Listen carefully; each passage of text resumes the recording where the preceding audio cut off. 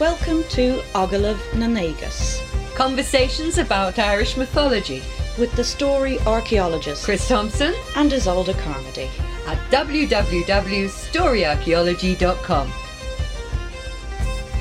Series 1, Mythical Women, Episode 6, Encountering the Morrigan. The Battle of Moytura ends with a series of poems spoken by the Morrigan.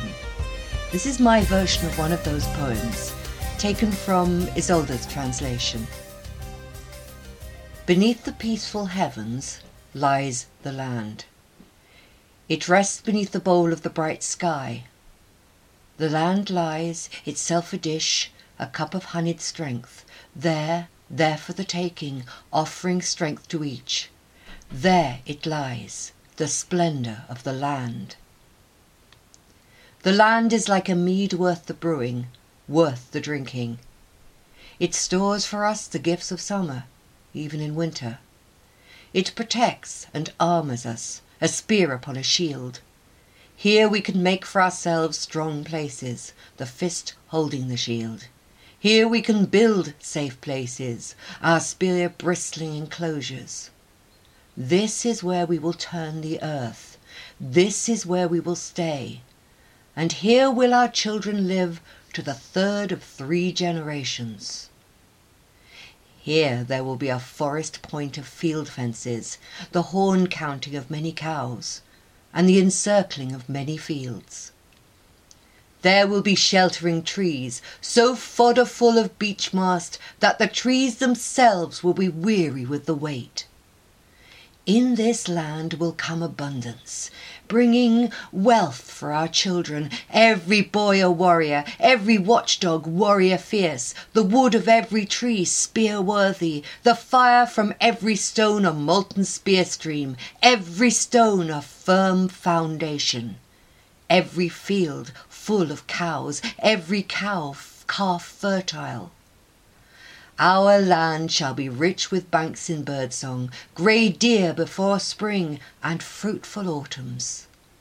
The plain shall be thronged from the hills to the shore, full and fertile. And as time runs its sharp and shadowy journey, this shall be true.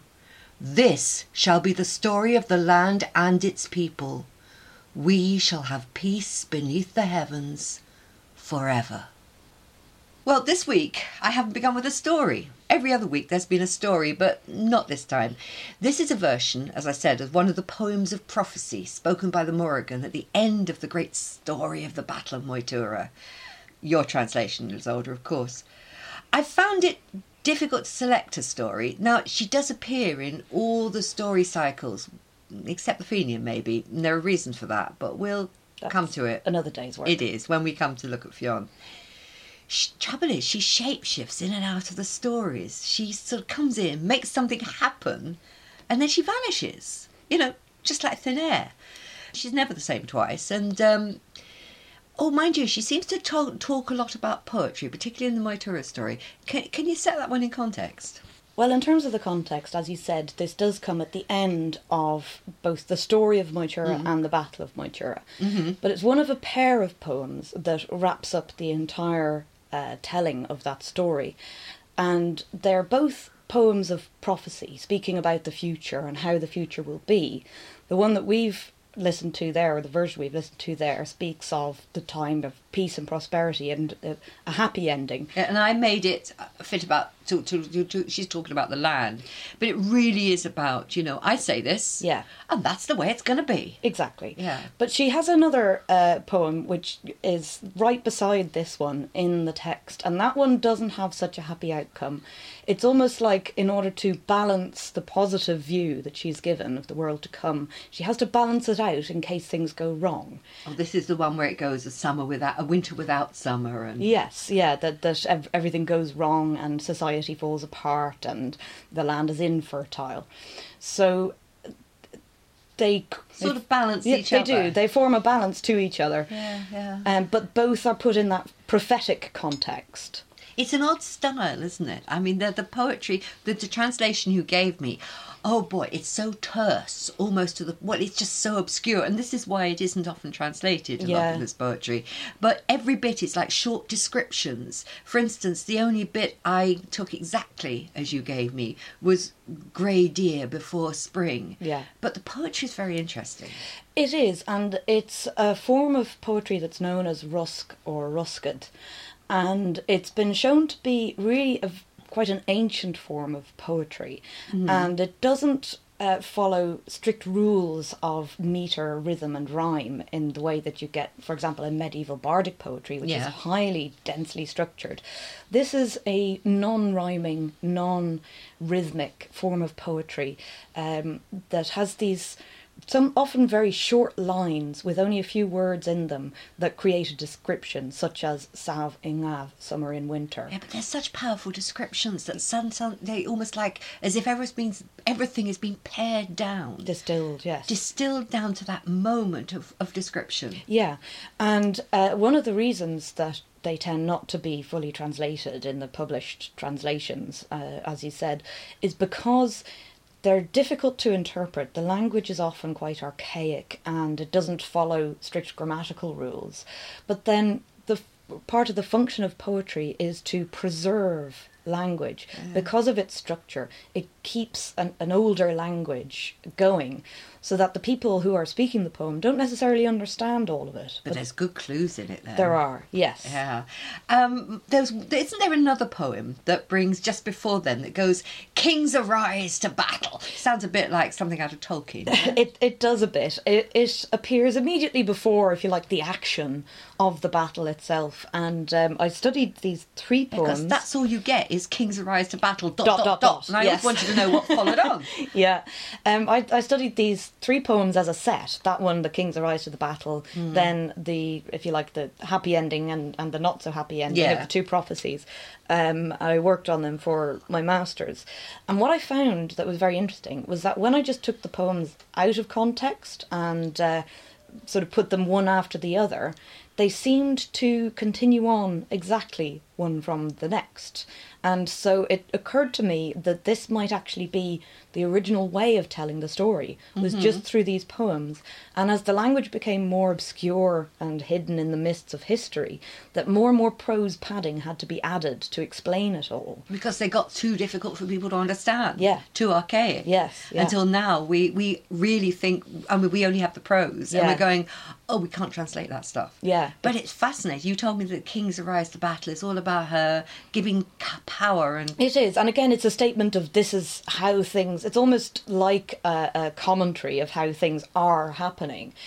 She's describing a vision of the battle and saying how fires spread and, flesh is rendered. And it's said in the prose to give courage and incitement to the side that she is supporting. So she's shouting on her side. Yeah. She's a bit of a cheerleader. Well, she's become or is a popular figure in Irish mythology. The Morrigan, a lean and nimble hag leaping over the spears of battle. I think that's a description from her last official performance at the Battle of Clontarf 1,000 years ago. But certainly where she's often seen as a nightmare figure, gleefully heralding death, destruction. There's another thing. She's usually a trilogy, so there are three of her. Well, actually, should I say there is three of her? Well, that's a point of grammar, perhaps. But she certainly does appear, like in the Battle of Moytura, as we've just seen, prophesying about battle and war, which includes death by necessity.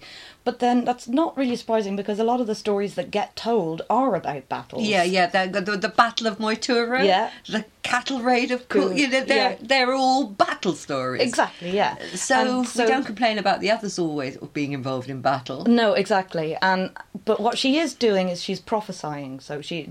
And often as well, she's inciting her side to courage, or the enemy side, like you said earlier, the other side, to fear. On. Yeah, but she can also bring fear to the other side. So she has a role both in terms of fear and courage. Yeah, but those are also just the roles of a poet. The role of a poet is to say great things about the people that they're allied to and nasty things about the enemy. That's true. She's not the only poet mentioned in Moytura, and they all seem to have that same job. I mean, Kay, who's supposed to be a druid, but also as a poet, he's Nuada's poet, and then it was Locke, who was Index's poet, and he has a really, even after Index dead, he still seems to have this incredible power to conduct the battle, affect the conduct of the battle anyway. Well, he has he's empowered to speak for the king essentially and negotiate for his authority. side. The poets seem to be able to speak for their king. They're almost like heralds. They come down as heralds and diplomats, really. But there's more to it, isn't there? There is, and again, people often discuss the role of satire in both in Irish stories and in the tradition. Yeah, poets were supposed to be so great that they could bring blemishes on the face of people, or praise them, and everyone would go, "Oh, have you heard? They're so good." Oh yeah, oh, we must follow them. They're really good. So it's a very important role, and again, I think that the connection between spin doctors. Well, it goes a bit deeper because the connection between satire and particularly raising a physical blemish, I think, gives us a clue about the idea that of the power of words and words being spoken by a person of power.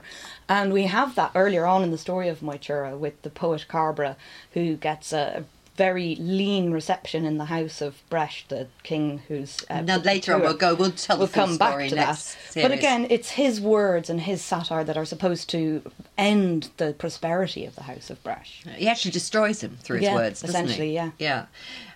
It's quite modern, but I think the real difference, as you say, is here. What they say, the words produce physical effects. Yeah.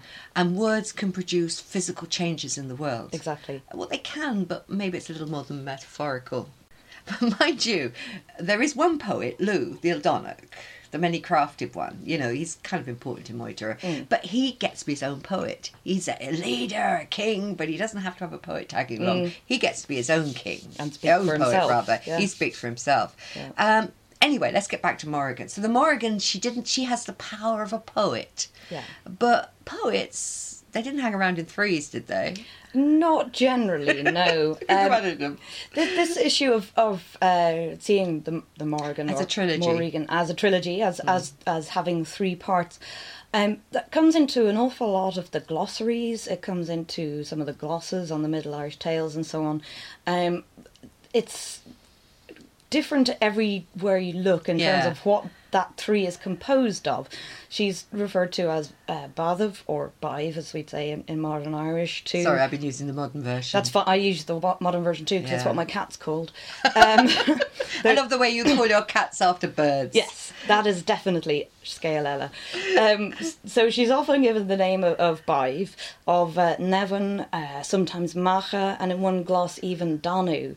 But I think that this is a bit of a little bit of a stretch to try and... Bit of a red herring. It is a bit. Definitely Danu is a completely different figure. Her name means the crafted one, and her role is as the kind of emblematic, almost like a professional patron to the people of Tuatha Dé Danann, the crafted people. Their patronymic, their name. Yeah. Macha, I mean, we've encountered her before, and though she is occasionally connected with war in that sense, the acorn crop of Macha, we discovered that she is completely different from that. She is. I mean, we talked about her name being associated with pasture. Yeah. And it's only kind of latterly, I suppose, also that the seat of power in Ulster is named for her. Then, of course, you know, the Ulster armies would use her as a battle cry almost. And Nevin as well, we have, you know, other sources for her, insofar as she's basically, along with her consort, Ned, who sometimes is called Net, N-E-T, they seem to be kind of the grandma and the granda of absolutely everybody. Both Tuatha Dé Danann and the Fomora. They all have the same origins, don't they? They all have the same trace back to Ned and to Nevin as well. So she's kind of like the granny of the lot of them. So she kind of has her own separate existence, if you like, as does Macha. Like we say, Danu has quite a different role. But most often when Morrigan appears in stories, she often appears in the shape of Badv, which just means crow. It's just a crow. literal word for crow, Exactly, isn't it? Yeah. Now, sometimes they're connected up like this because they're considered to be figures of, territory, sometimes called territory or sovereignty goddesses. Yeah. But there's not much to back this up, really. You're saying that Macha obviously is connected with our Macha. Yeah. But Nevan has this ancestress quality. Yeah. Baiv has nothing to do with territory. No, not especially, no. But what we do get, of course, from the crow is a bird that you would see eating dead flesh. So that would naturally be associated with a battlefield, or indeed anywhere else that bodies are decomposing. But then, of course, they've been described as three sisters. Yeah. The daughters of Erenmus. Yeah. Have I got that right, Erenmus? Who, well, mind you, she's another ancestress figure, isn't she? Yeah, very much. And she has this trilogy of daughters in one version, and also she's the mother of another trilogy, who I think were Fotla, and Bamba, and Eru. Yes. Well, interesting enough, I mean, all those three have given their names to Ireland at some point. Yeah.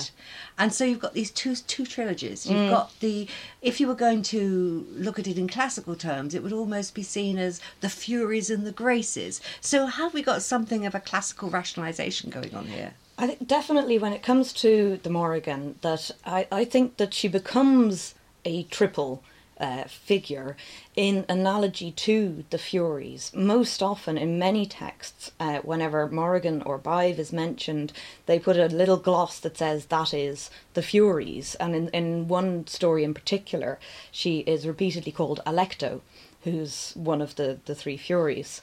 And the writers of these medieval Irish texts, and particularly I think the writers of the recension 1 of the Táin Bó Cúailnge, of the Cataloid of Cooley, they were definitely aware of classical texts and traditions, and that they may have been consciously drawing parallels and saying, oh, there's some of the things that the Morrigan does in the Táin that's a bit like what the Furies do, like in the Aeneid, so let's just draw those parallels there, and then as a result, because there are three Furies, then there has to be three Morrigans.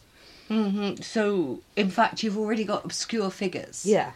Then they take on that. You've got to find some way of rationalising them, so they get grouped together. Exactly. Yeah. And yeah, I mean, she is an interesting figure. I mean, I can see how she would connect with Baiv, the crow.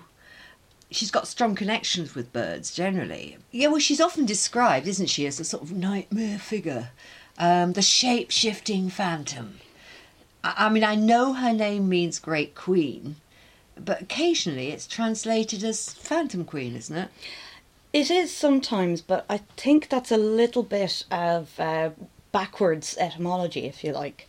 That you mean backwards rather than retarded etymology? Yes. Actually, things being the wrong way around. Insofar as I would stick with the more Regan being Great Queen, but that after she sort of degenerated almost into this spectral figure, that then the glossators who were writing glosses decided that, more must mean a phantom or spectre, and so she was a phantom queen rather than a great queen, and I think that it goes that way round. So what's the word for phantom then? Well, there are loads of words in terms of taibhse, and I think Shiavra is another one. There's plenty of words for things that are spectral and scary. But one that crops up quite a lot in the kind of contexts that are associated with Morrigan is uath, which is often translated simply as meaning fear or horror.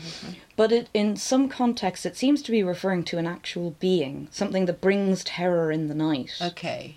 And it's associated with nighttime night terror. Night terrors, absolutely, and kind of a bringer of nightmares, really. And how does she connect with that?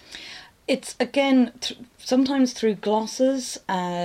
It's often in descriptions of her, like, for example, when she is inciting or inducing fear into her enemies. She then becomes a uath. Uath is what she's, is the sort of shape that she's in, if you like. So when she does that, she is an uath, shape in the shape of an uath. Yeah. Mind you, she kind of changes her shape quite frequently. I mean, all through the Táin, she's changing shape all the time. I mean, what is she? She ends up as a young woman, an old woman. The eel, a she-wolf, a heifer, and of course our friend the crow. Yeah, and then Moitura, she's quite stable, physically speaking. In physical terms, yes. Maidre, in the story, what's the other one? Odhrus. Odhrus, yeah. Now this is a Dinhenicus, so it's a place lore poem from the metrical Dinhenicus, and it's in terms of the place lore, it's describing the origin of the river Odhrus, which is near Cruachan, and the Morrigan has a role to play in that, but she's not the one changing shape. She changes a woman called Odhrus into the stream. Someone else's shape. Yeah. So, but the picture that we've been painting, it kind of backs up this, at the moment, backs up this idea of, well, put it this way, that it's not surprising to think that in modern fiction she ends up getting portrayed as a triple goddess of war, destruction, or even an ugly and evil witch. Yeah, but I think then that she was demonised very early on. Well, maybe we should go and look at the stories themselves and see what we can find out. So let's open a story archaeological trench or two and see what we find. Yes. Now, we know which story cycle she appears in, so it seems that that's the place to begin. Yeah. Should we start with the Táin? Might as well start with the Táin Bó Cúailnge, otherwise known as the Cattle Raid of Cooley.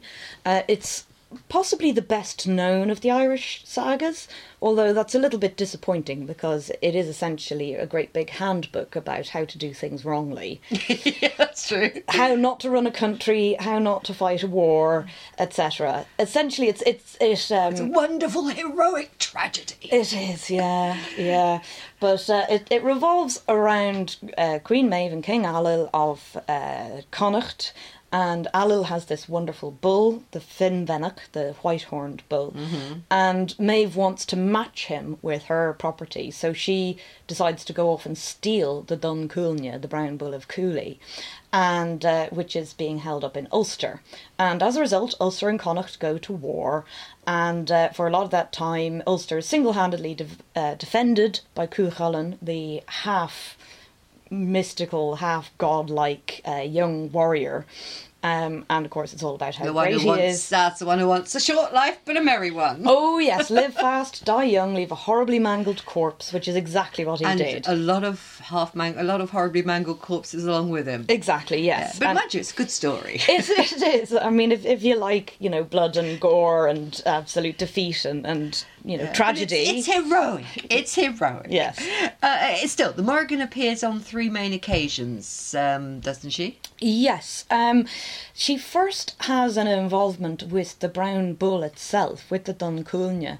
It's said that she appears in her Baive shape as a crow. In the shape as a crow, yeah. And she essentially prophesies to the bull everything that will happen. So she warns him beforehand what he's up against. Exactly, yeah. Mind you, going round sitting on a bull's head going, look, by the way, I'm going to tell you what's going to happen to you. But not necessarily that helpful. But this wasn't just a bull, was it? No. Or it had been a lot of things before it had been a bull. Yeah, absolutely. It's one of the, I think there are supposed to be 10 Fushgailte or understories that you need to know already in order to understand the Táin. Another one of them, by the way, is about Macha, which we've already discussed. That's counted as a Fushgail to the Táin. But the one that tells us where the bulls came from is the tale of the 2 swineherds. I love this story. It's a fantastic story. It starts off with 2 swineherds and they're friends, and they each have a big herd of pigs, and they start insulting each other's pigs, basically.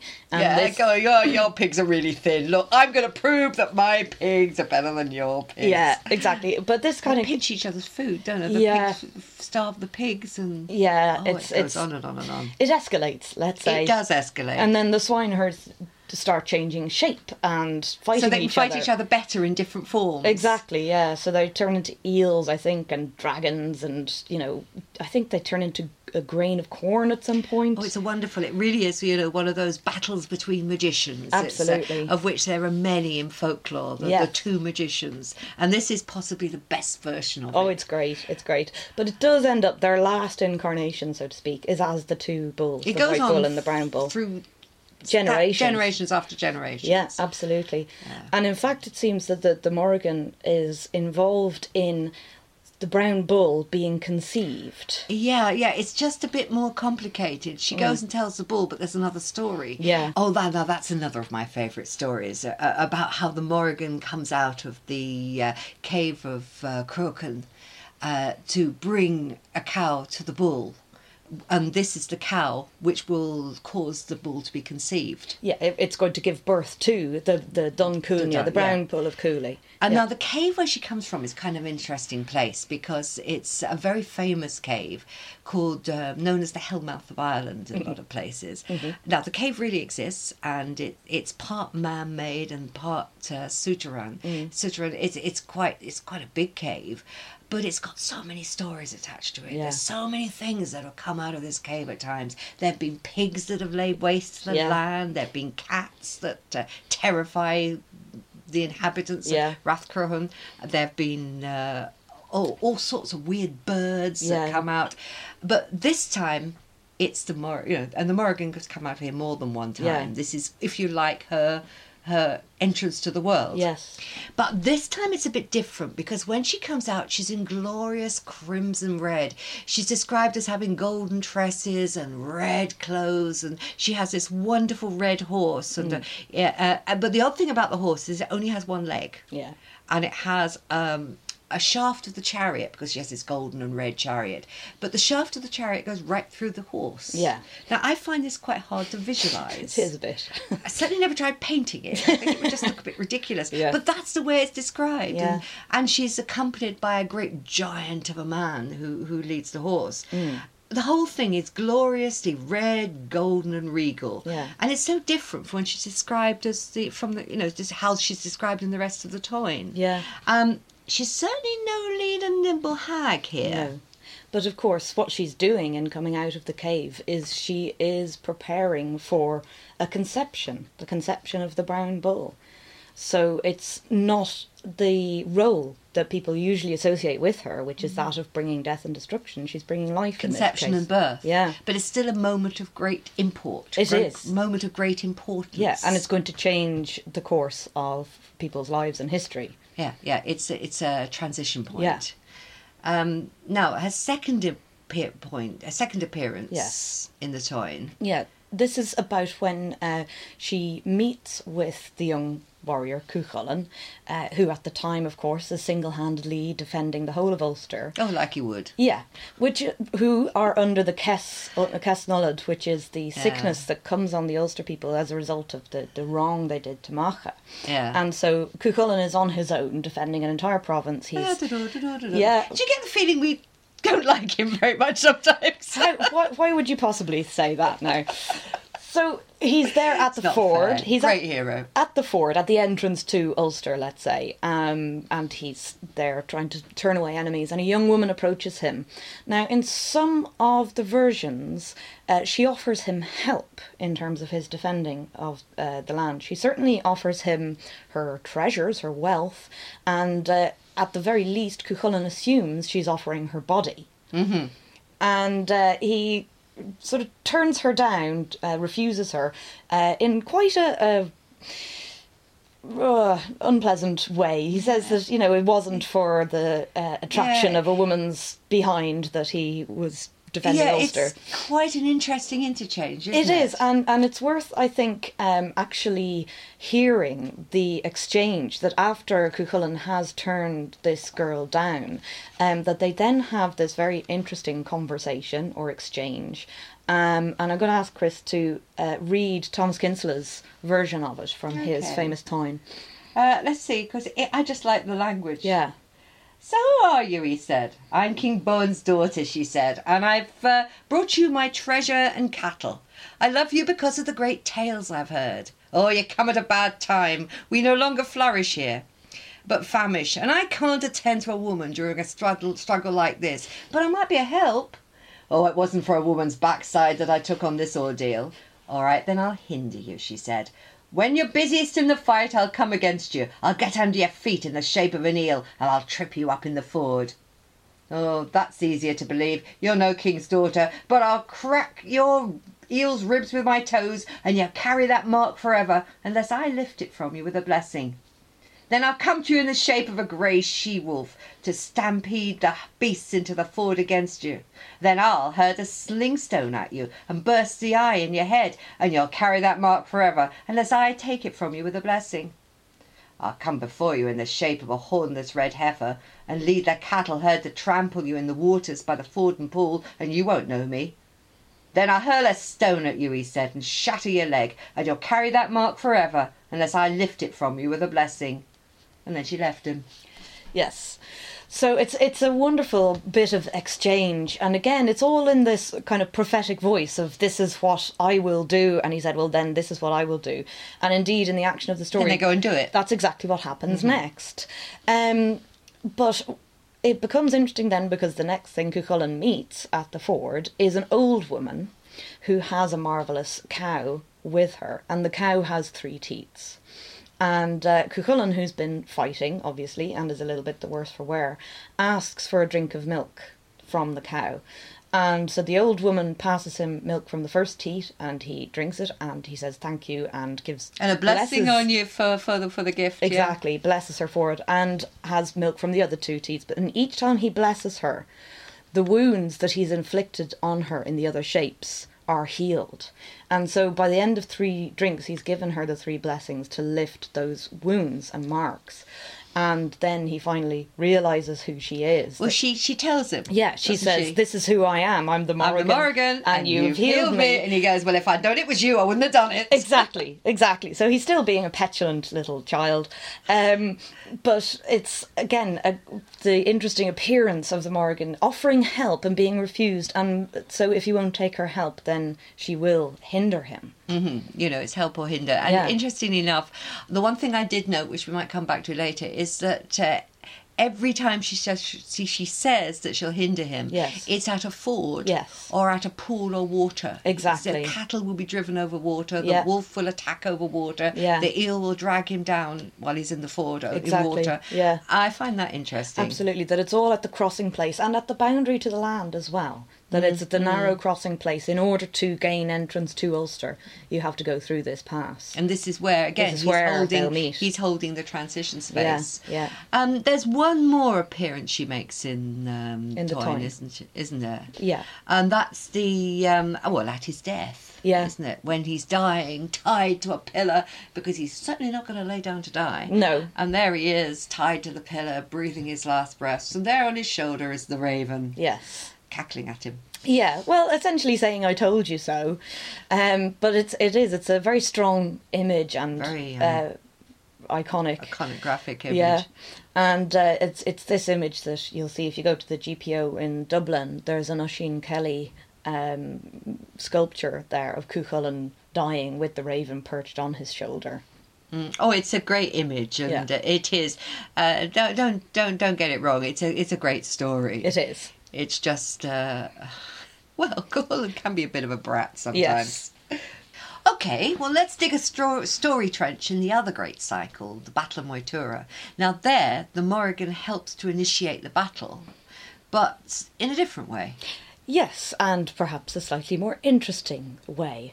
It seems that in order for the Tuatha De Danann to be successful in their battle against the Fomorian oppressors, their opposition, the Dagda, who's the father of all, and known as the good god, good god, and various other things behind, besides. A very interesting character. Oh yeah, but he has to go and seek the Morrigan to get her alliance, almost, to help them. So he goes and he meets her at the ford on the river Unshin, which is up in South County Sligo. Right, very, very close to the battle plain of Moytura. Absolutely, It's in that Moytura area, yeah. Battle plain of northern Moytura, I should say. And when he sees her, and in this version it says when he sees the woman, she's standing with one foot on each bank of the river, and she's washing in the river at this place where she can have a foot in both camps, more or less, on both sides. And she has 9 tresses loosed upon her head, which I think is a lovely description. I think it means that basically her hair is loose, it's undone, which of course is a sign both of power and of sexuality. Mm-hmm. And indeed, they meet together and they make love, and the story says that the bed of the couple is the name of that place because of this meeting. And afterwards, the Morrigan pledges the assistance that she will give to the Tuatha Dé Danann in the coming battle. And what she says that she will do is that she'll go to Indeach, who is the king of the Fómhara, the opposition in this particular struggle, and she will take from him the blood of his heart and the kidneys of his valour, which is a very interesting one. I wasn't aware that my kidneys were particularly courageous, but there you go. And indeed, she says that she gives the Dagda information about where the Fómhara are going to land, and she advises him that he should lead them here to Moytura to have the battle. So it's almost she who chooses where the battle is going to take place. Yeah, but again, she both gives assistance which weakens the king of the opposition, taking some of his valour and some of the blood from his heart, and she later shows them 2 handfuls of that blood to show that she's weakened him. But she also has foreknowledge of what they're going to do and how things are going to go. And it's only after that, really, that they can successfully mount the assault or hold the battle once they've got her on side. And there is a parallel to the story in the Táin here as well. I mean, about the time he mates with the Morrigan, he also, it's just afterwards, isn't it? The Dagda, sorry, I should have said that. The Dagda runs into Indeich's daughter. Yeah. In fact, he nearly runs into her, literally. Yes. Now, Indeich, obviously, the king of the Fómhara, and it's his daughter. Now, there's a great long story about the Dagda has gone off to spy the enemy camp. There's been all sorts of hilarity. He's had to eat a hell of a lot of porridge from a massive hole in the ground. There's a lot of sort of rather bawdy descriptions that go on about how he'd eaten so much he was impotent. Yes. There were, and there's a lot of descriptions of the fact that he can't hold this food he's eaten. Yes. That are kind bodily of graphic. functions, yes. But some of that is because Indeich's daughter, after having encountered him, is jumping up and down on his belly. Yeah, it doesn't help, does it? No, and taunting him. But the taunts lead to something which is very similar to the situation where the Morrigan meets Cuchulainn.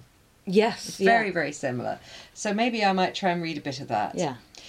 Then the girl said to him, "You will not go to the battle by any means." "Oh, certainly I'll go," said the Dagda. "You will not go," said the woman, "because I will be a stone at the mouth of every ford you will cross." "Oh, that'll be true," said the Dagda, "but you'll not keep me from it. I will tread heavily on every stone, and the trace of my heel will remain on every stone forever." "Well, that may be true, but they'll be turned over so that you won't see them. But you will go past me till I summon the sons of Tetra from the she-mounds, because I will be a giant oak in every ford, and in every pass you will cross." "Oh, I'll indeed go past," said the Dagda, "and the mark of my axe will remain in every oak forever."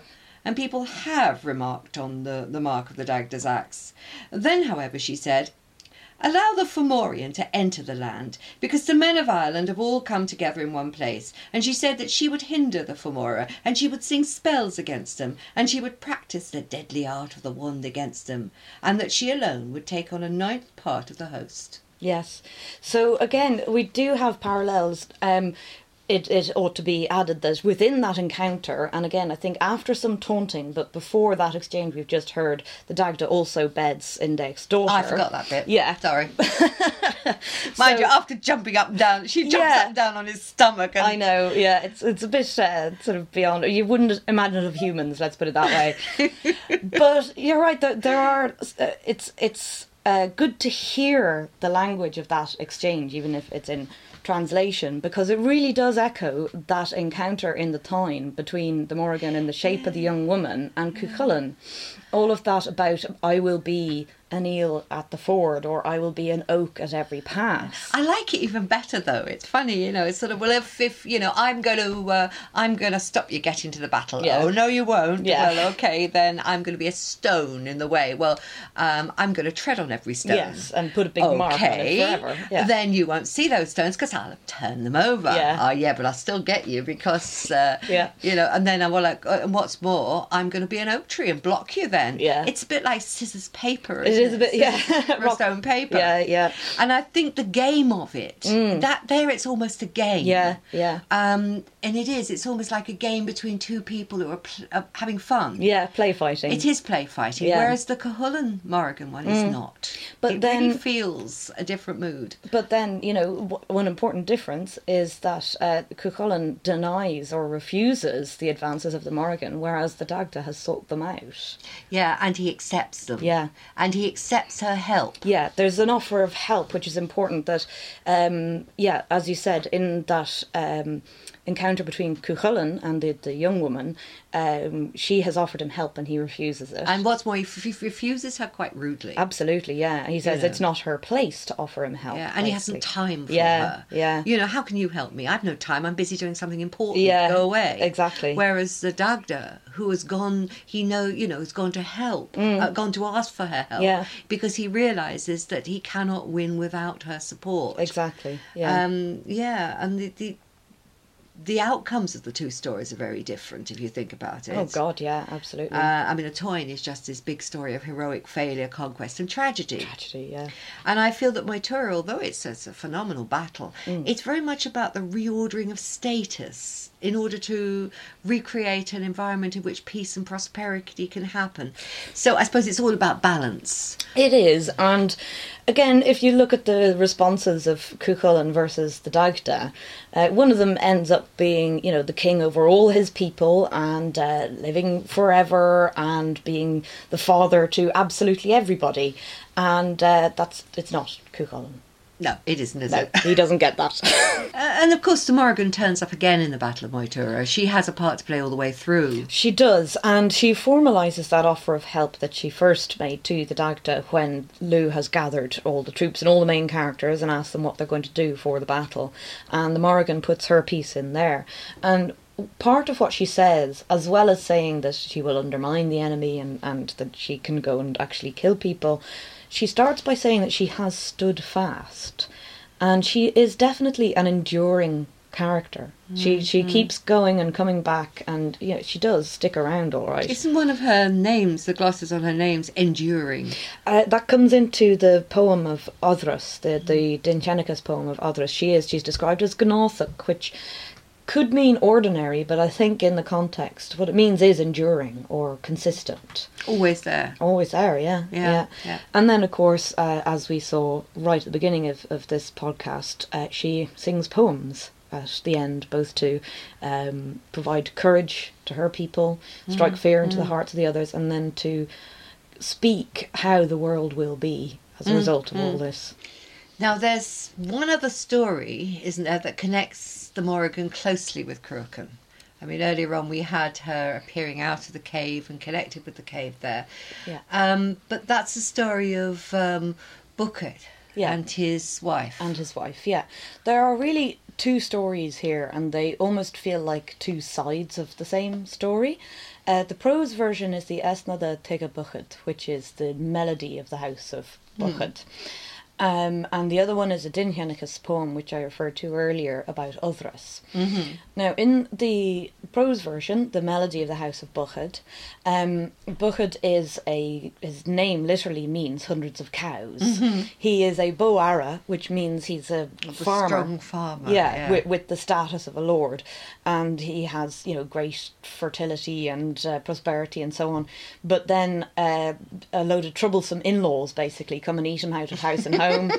And he's not terribly happy about that. He marries too well and it doesn't turn out right, does it?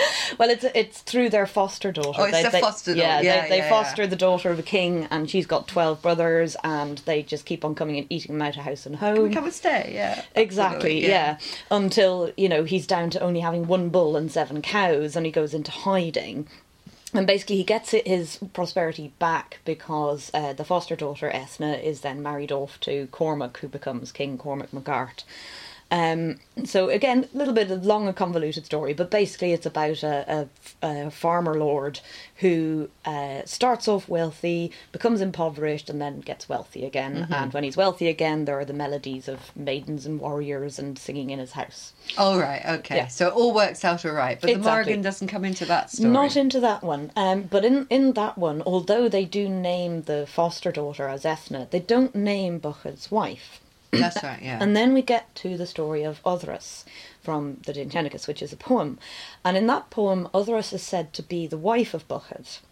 Now, the root of her name is the term other, which is one of my favourite colour words because it starts off meaning fresh water and the colour of fresh water, but ends up via an otter becoming a word for dun-coloured. So it starts off sort of fresh water, Yeah. clear water, Yeah. and then ends up as brown. Yeah, sort of muddy brown. Yeah.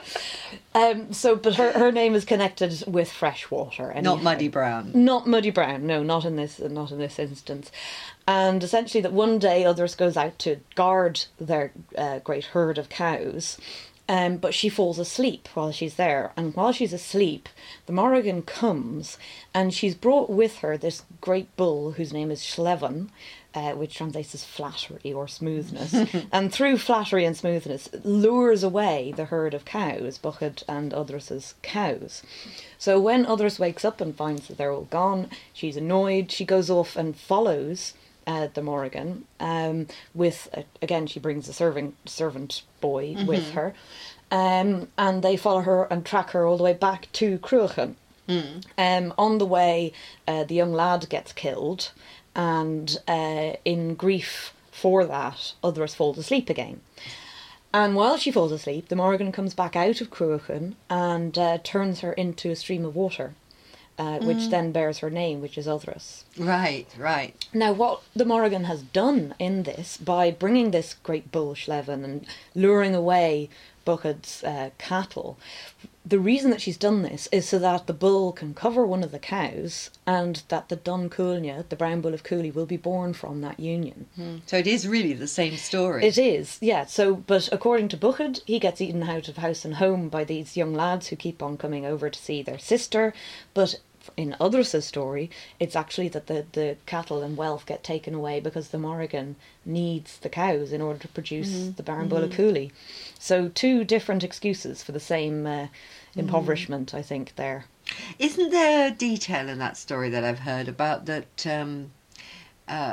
when Othrys complains? Yes, that when Othrys does go and in order to try and get the cattle back, it says in the poem that she didn't have a right to do that. That's odd, isn't It it? is, that even though she wanted to go and get her cows back, that wasn't the legal thing to do, and that she went essentially as a thief. She went armed and as a thief to get the cows back. So that implies that the Morrigan had some kind of a legal right to take those cows. It's a bit of a mystery in the story. It is. This story, but it's very interesting the way it mirrors and tells the story of how the Morrigan goes and gets the cow to take to, or the bull, the cow to take to the bull, which causes the birth of the brown bull of Cooley. And again, but it also has this connection with the cave and the water. It seems to connect an awful lot of details from stories of the Morrigan. And we also get more description of her from the poem. This is where she's described as gnothic, as enduring, but she's also described very interestingly as Fiach Ara, which, if Bo Ara is a cow lord, Fiach Ara is a raven lord. Right. She's also described in a term that's a little bit obscure, could refer to her being shape-shifting. But they also use the term Uath to describe her, which we discussed earlier. So she is described in these terms, but she's also described as mighty and great and obviously having this legal right to the cows. So this is an interesting story. It's almost like a folk version of the story, which has been told that links all sorts of details, both from the Táin and other ways that she's described. And it also gives us this definite connection with ravens. Absolutely, that's and beyond birds, doubt. blackbirds, all sorts of blackbirds, crows, ravens. Now, I was interested in hearing this story and the connection, particularly with the raven, because it reminded me a little bit of some of the Welsh stories. Now, the Morrigan or Morrigan, whichever you prefer. I tend to say Morrigan. I know she's usually referred to as the Morrigan. Though Morrigan, Morrigan is the more Irish pronunciation. And it does sound better, doesn't it? I know.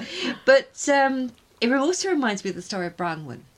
And Branwen well, her name means Raven woman. Raven woman, in obviously. Welsh, yeah. And then, of course, her brother was Bran, the Raven. Yeah. And sometimes known as the Blessed Bran Yes. of Ran. Yeah. And, but I'm not going to go tell her story completely, but she ends up getting sent to Ireland. She gets mistreated in Ireland through her marriage in Ireland. There's a lot of stuff happens. But she trains a starling, another sort of dark bird, as a messenger to take her, the tidings of her ill treatment back to Bran or Bran in the island of the mighty, or Wales. And, of course, Bran, he ends up... there's a great battle where he rescues her, and in the battle he is mortally wounded, and he asks his head to be cut off, and there's a long journey that must be made where his head is prophetic and keeps on talking even though it's been cut off. And he wants them to bury his head back in England, where the Tower of London is now. And oddly enough, the White Tower. And there, of course, most people know that there are ravens to this day. Yes. And the story is that if they leave, England will fall. Yes. And that's where Bran's head of Ran was buried. And there are those who say that the ravens did leave the Tower of London during the Second World War. Well, they clip their wings now. Exactly. So they were brought back, and just to make sure. Now they're sure they'll never fly away again. Yeah. But you've got another story which has probably got a closer connection, and that's the story of Rhiannon. And of course, Rhiannon is well known for having these singing birds. Yeah, and that's one where their names essentially mean the same thing. Morrigan, Great Queen, and Rhiannon, again, Great Queen. It's Queen. Just the same it's the same name. Title, yeah. So there's this connection with birds. Interestingly enough, Rhiannon's singing birds have a different quality. They're not crows and ravens so much as birds that they're almost like... they hold back grief. They can stop time. They are birds of forgetfulness, like the waters of Lethe. The hearing of the birds will take anything else out of your head. It will take away grief. It will take away sadness, but you'll forget everything that you were doing. And on the way back with the head of Bran, they stop and spend, I think it's 80 years, wasn't it? No, it's 40 years. This is the second one, where they're stuck in a place where they mustn't open the door to Cornwall, basically. Yeah. It's crazy. Don't look at Cornwall. No, I think it's 7 years they spend listening to the singing birds of Rhiannon. Yeah. So whether that connects the Morrigan, certainly she and Rhiannon have the same names. Yeah. Though they are quite different people, but they have the same meaning to their name, and they both have birds as well. They also both come from an underground entrance. We've had the Morrigan coming out of the cave at Cruachan, and when Rhiannon first appears, she is a chthonic figure. Yeah, she's come from the underworld, from underground. She is another world queen, and that the world of Annwn is seen as being under the ground at that point. A mound of some kind. Yeah. Now, there is... I think this does indicate to us that there's more to the Morrigan's connection with birds than just the carrion birds of crows and ravens, who of course you'll see when at a battlefield where there's plenty for them to eat, and they play a role, if you like, in the decomposition of a dead body, because they take away the flesh by eating it. And that is an important role, connected with dead and the transition of a dead body to a skeleton. Exactly. It's another transition point. Yeah. But it's possible as well that what's been almost forgotten with the Morrigan is her connection with blackbirds.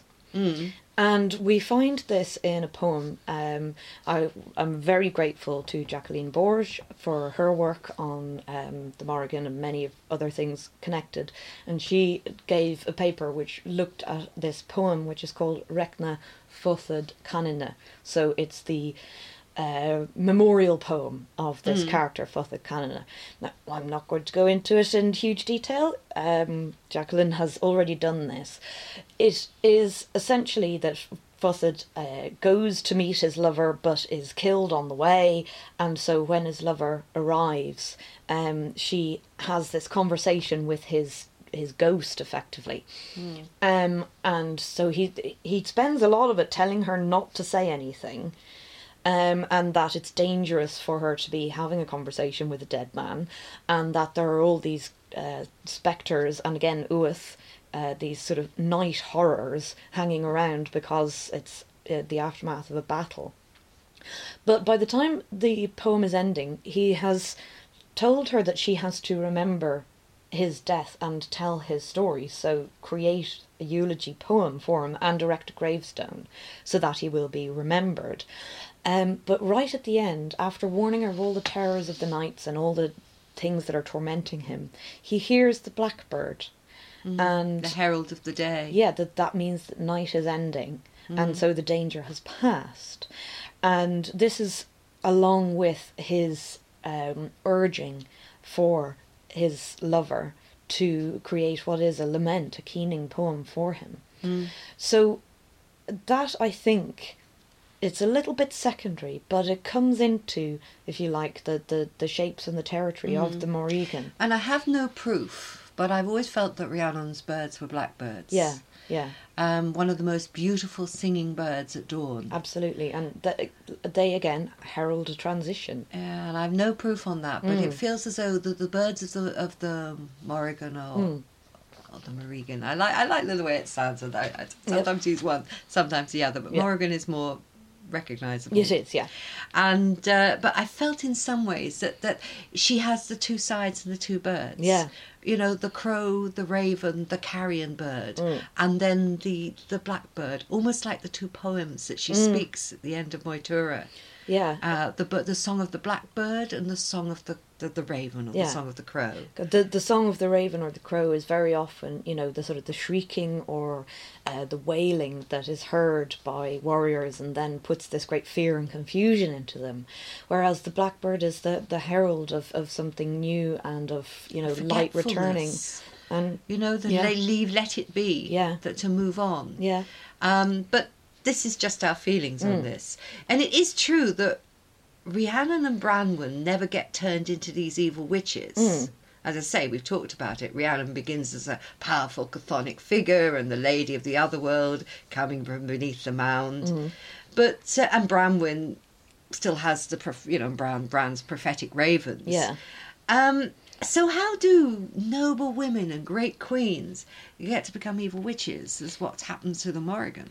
Well, there's a couple of threads at work here, I think. One of them is linguistic, and that is that when Morrigan or Bive or one of the other names that gets associated, like Nevin, when they are described, whether it's in a glossary or in a text like the Book of Invasions, they're described as Ban Tuathav. Now, this can mean, the Ban bit just means woman. Woman, yeah. And it could mean of the Tuath. And again, the Tuath are the people and also then their kingdom that they make. The women of the people, the noble nobles, women. Exactly, the noble women. But that got somewhat confused, possibly, because the other possible interpretation is to say that they're the women of the north, because we have Tua for the north, and that's where we get the term Tuathal, which means going anti-clockwise. It's the opposite to Deshel, and it's where we get it. In fact, the term for the north, Tuath, does come from the term for the left hand, so anything that goes left ways. So they could have been the women of the north, but then that becomes the women of the left hand, which becomes sinister. It becomes backward or twisted. And in the Middle Ages, that you have this connection with sinister, exactly, and wrong and evil. Yeah, particularly within the Christian Church. Yeah, to the point where not so long ago, people who wrote with their left hand were treated extremely badly. Absolutely. In living memory here. Yeah. My father was basically told that he had to write with his right hand, and he says as a result that his handwriting is illegible. And I've met people not that much older than me who had their hands tied behind their back, or every time they picked up a pencil with their left hands were hit with it. Hit. This sense of left-handedness and wrongness has come right down to the present time. Yeah, so I think that's one of the sources whereby the women of the Tuath, as in the noble women of the Tuatha Dé Danann, can become then the sinister women, if you like. The other thread, I think, is that comparison that the medieval scholars and writers were making between the role of Morrigan and the role of the Furies. Which we mentioned, in the classical Furies and the literature. Graces, yeah. And so as the Furies and their like, and Harpies and so on, and particularly Harpies and Alecto are described as having wings, and so we have the Morrigan as Bive as the crow, that kind of comparison. But then, of course, the Furies become demons, and they become, creatures from hell, and so then by association, so does Morrigan and Bive. So there's those two things working together to turn this noble prophetess who does take part in battles and strife, in order to support her own people, but that it degrades into being a demon or a witch. Yeah, I mean, she starts off, yes, she is definitely, she talks of war, she plans war, battles, but she's not just that. No. Or that is very much part of what she did, because it's an important part of life. Yeah. But it's not just that. No. But nevertheless, so how does a prophecy become cursing? Well, no prophet is particularly popular, especially if they're not prophesying nice things, for a start. But it's also the satirists, the poets and the satirists. Yeah. Some of the male ones become famous, but I have a feeling sometimes that the female satirists... are just seen as nosy busybodies or complainers. Cassandra's, to give another... another classical analogy. Yeah. You remember how Cassandra was never believed. Yeah. I don't know, and to the point where we use a Cassandra as someone who always brings you bad news. Yes, yeah.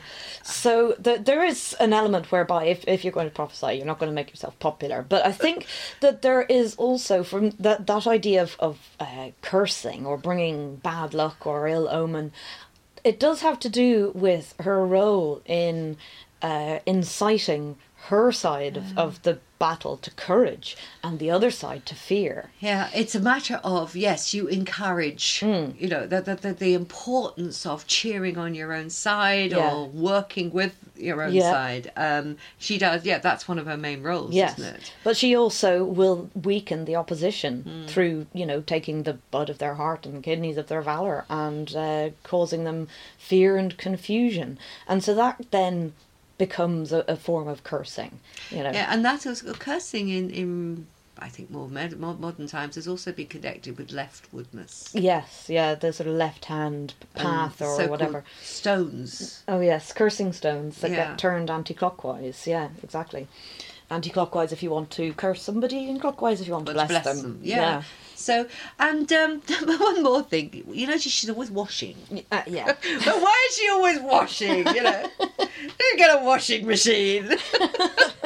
Well, it's Morrigan's washing machine. Well, they already had the Morrigan's hearth fire as one of the treasures, but not the Morrigan's washing machine. No, that's right. Some of the cooking places are named after her, aren't they? There are a lot of them are the cooking places of the Morrigan's hearth fire. Yeah. Hearth fire. What is it? Hearth fire. Yes.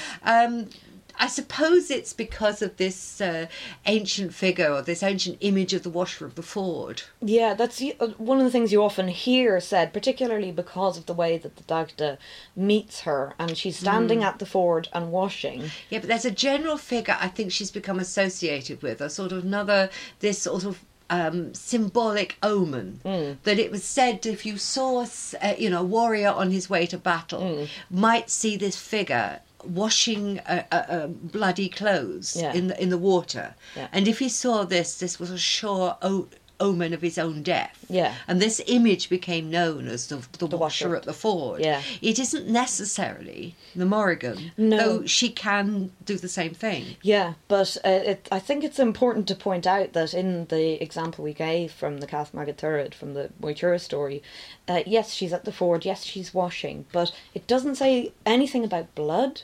It doesn't say that she's washing clothes.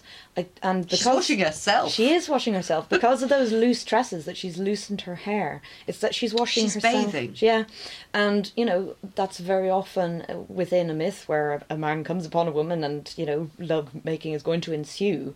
It's often because she's there showing herself for who she is, because she's naked and exposed and vulnerable. But again, at the ford, because it's a crossing place, it's a place of transition. Yeah, there's no doubt that she is most definitely associated with crossing places. Yes, yeah. Whether it's, she's nearly always encountered, particularly fords, being a crossing place between earth and water. Yeah. River. You know, a place where a road crosses a river. Yeah. River crossings of any kind. Crossroads. Yeah. Again, you know, the watcher at the crossroads, you know, this whole sort of idea of the danger of crossroads. And, of course, places where dances and things took place. Crossroads is a very important place. And I think, as well, crossroads used to be burial places for unbaptized children. You know, so, again, people that are between, they're not human enough to be in a official graveyard, so they have to go to an in-between place. Because the crossroads is a place which is no place. Yeah. It's neither here nor there, and probably not the other either. Yeah. And that, I presume, is one of the reasons the dances took place. Yeah. Maybe things can go on there that can't go on in other places. Yeah. That it's not, you know, you're out of time and place, so you can do something different there. Yeah. I don't know. I'm not certain whether that was. I don't think that's the only reason that dances took place at crossroads, but certainly they are important. Yeah. And the other things, or in her stories, also points where life begins and ends. She seems to be there. Absolutely, especially in the Táin, where she's there for the conception of the Brown Bull. She's there for the death of Cuchulainn. Again, in the Moitura story, she is meeting and mating with the Dagda. And then if we do imagine that the daughter of Indéach is also the Morrigan in another form, again, there's a meeting and mating there. Mm-hmm. So you've got this meeting and mating. Yeah. So maybe this is one of the reasons. Yes, she's there for battles, but that's to do with the birth and death. Yes. This time of transition. Yeah. So that her blackbirds may sing the morning. Yeah. And her crows may turn the dead body into a cleanly picked skeleton. Yeah. Which allows it to go on to the next stage. Yeah. There's something else that interests me. She sort of has no name. Now, if her name means Great Queen, so does Rhiannon's. But Rhiannon is not always known as the Rhiannon. She's just known as Rhiannon. Whereas Morrigan, or Maureen, is always the Morrigan. Or even the Bive. Yeah. And in the places where she's conflated with Nevin, it's also the Nevin. It's always a title. Yeah. Almost as if either it's obvious that that's who she is or that it's a taboo. Yeah. Well, indeed, there are a lot of stories where she's effectively not named at all, or almost named as an afterthought, if you like. Like that incident from Moitura where she meets the Dagda. Sort of, you get halfway through, and then it feels so much like a gloss. It says, the woman mentioned here is the Morrigan. And if you think about it, when she first meets Cuchulainn. Yes, she's unknown. She's unknown, or she describes herself as, a princess, or the daughter of the King Bowen, or the cow king. Yeah, that sort of thing, yeah. I'm daughter of a cowherder. Yeah. Doesn't. But he says, I know who you are. But he doesn't name her. No. So, yeah, there is, I think, a good case to say that her name was taboo, or just unknown, or that everyone knows who she is. They don't know what her name is, but everyone knows who she is. She is a shadowy figure, though. Yes, she... You know, I wouldn't call her a goddess of death and destruction, though. No, that seems a little bit restrictive for her. But she is shadowy. She's almost a metaphor, and she's always present there at the limbic areas of life, standing outside and beyond. Yeah, she very often either instigates or moves on what happens in a story, but the story doesn't happen to her. No, she's the prophetess, the satirist, the one who stands outside and observes, and or who adds by her words what happens. A filler. And of course, in Irish, the term that's usually translated as poet, which is filla, the root of it means a seer. One who sees, one who can tell, one who can forecast. Yeah. You know, I think she's a poet. First and foremost. This is the job of a poet. This is the true nature of what poetry is. Yeah. The Morrigan, the poet. Thank you for listening to Ogilvy na Nagus, conversations about Irish mythology with the story archaeologists Chris Thompson and Isolde Carmody. For more information or to subscribe, please visit www.storyarchaeology.com. You can get in touch via email on storyarchaeologists@gmail.com.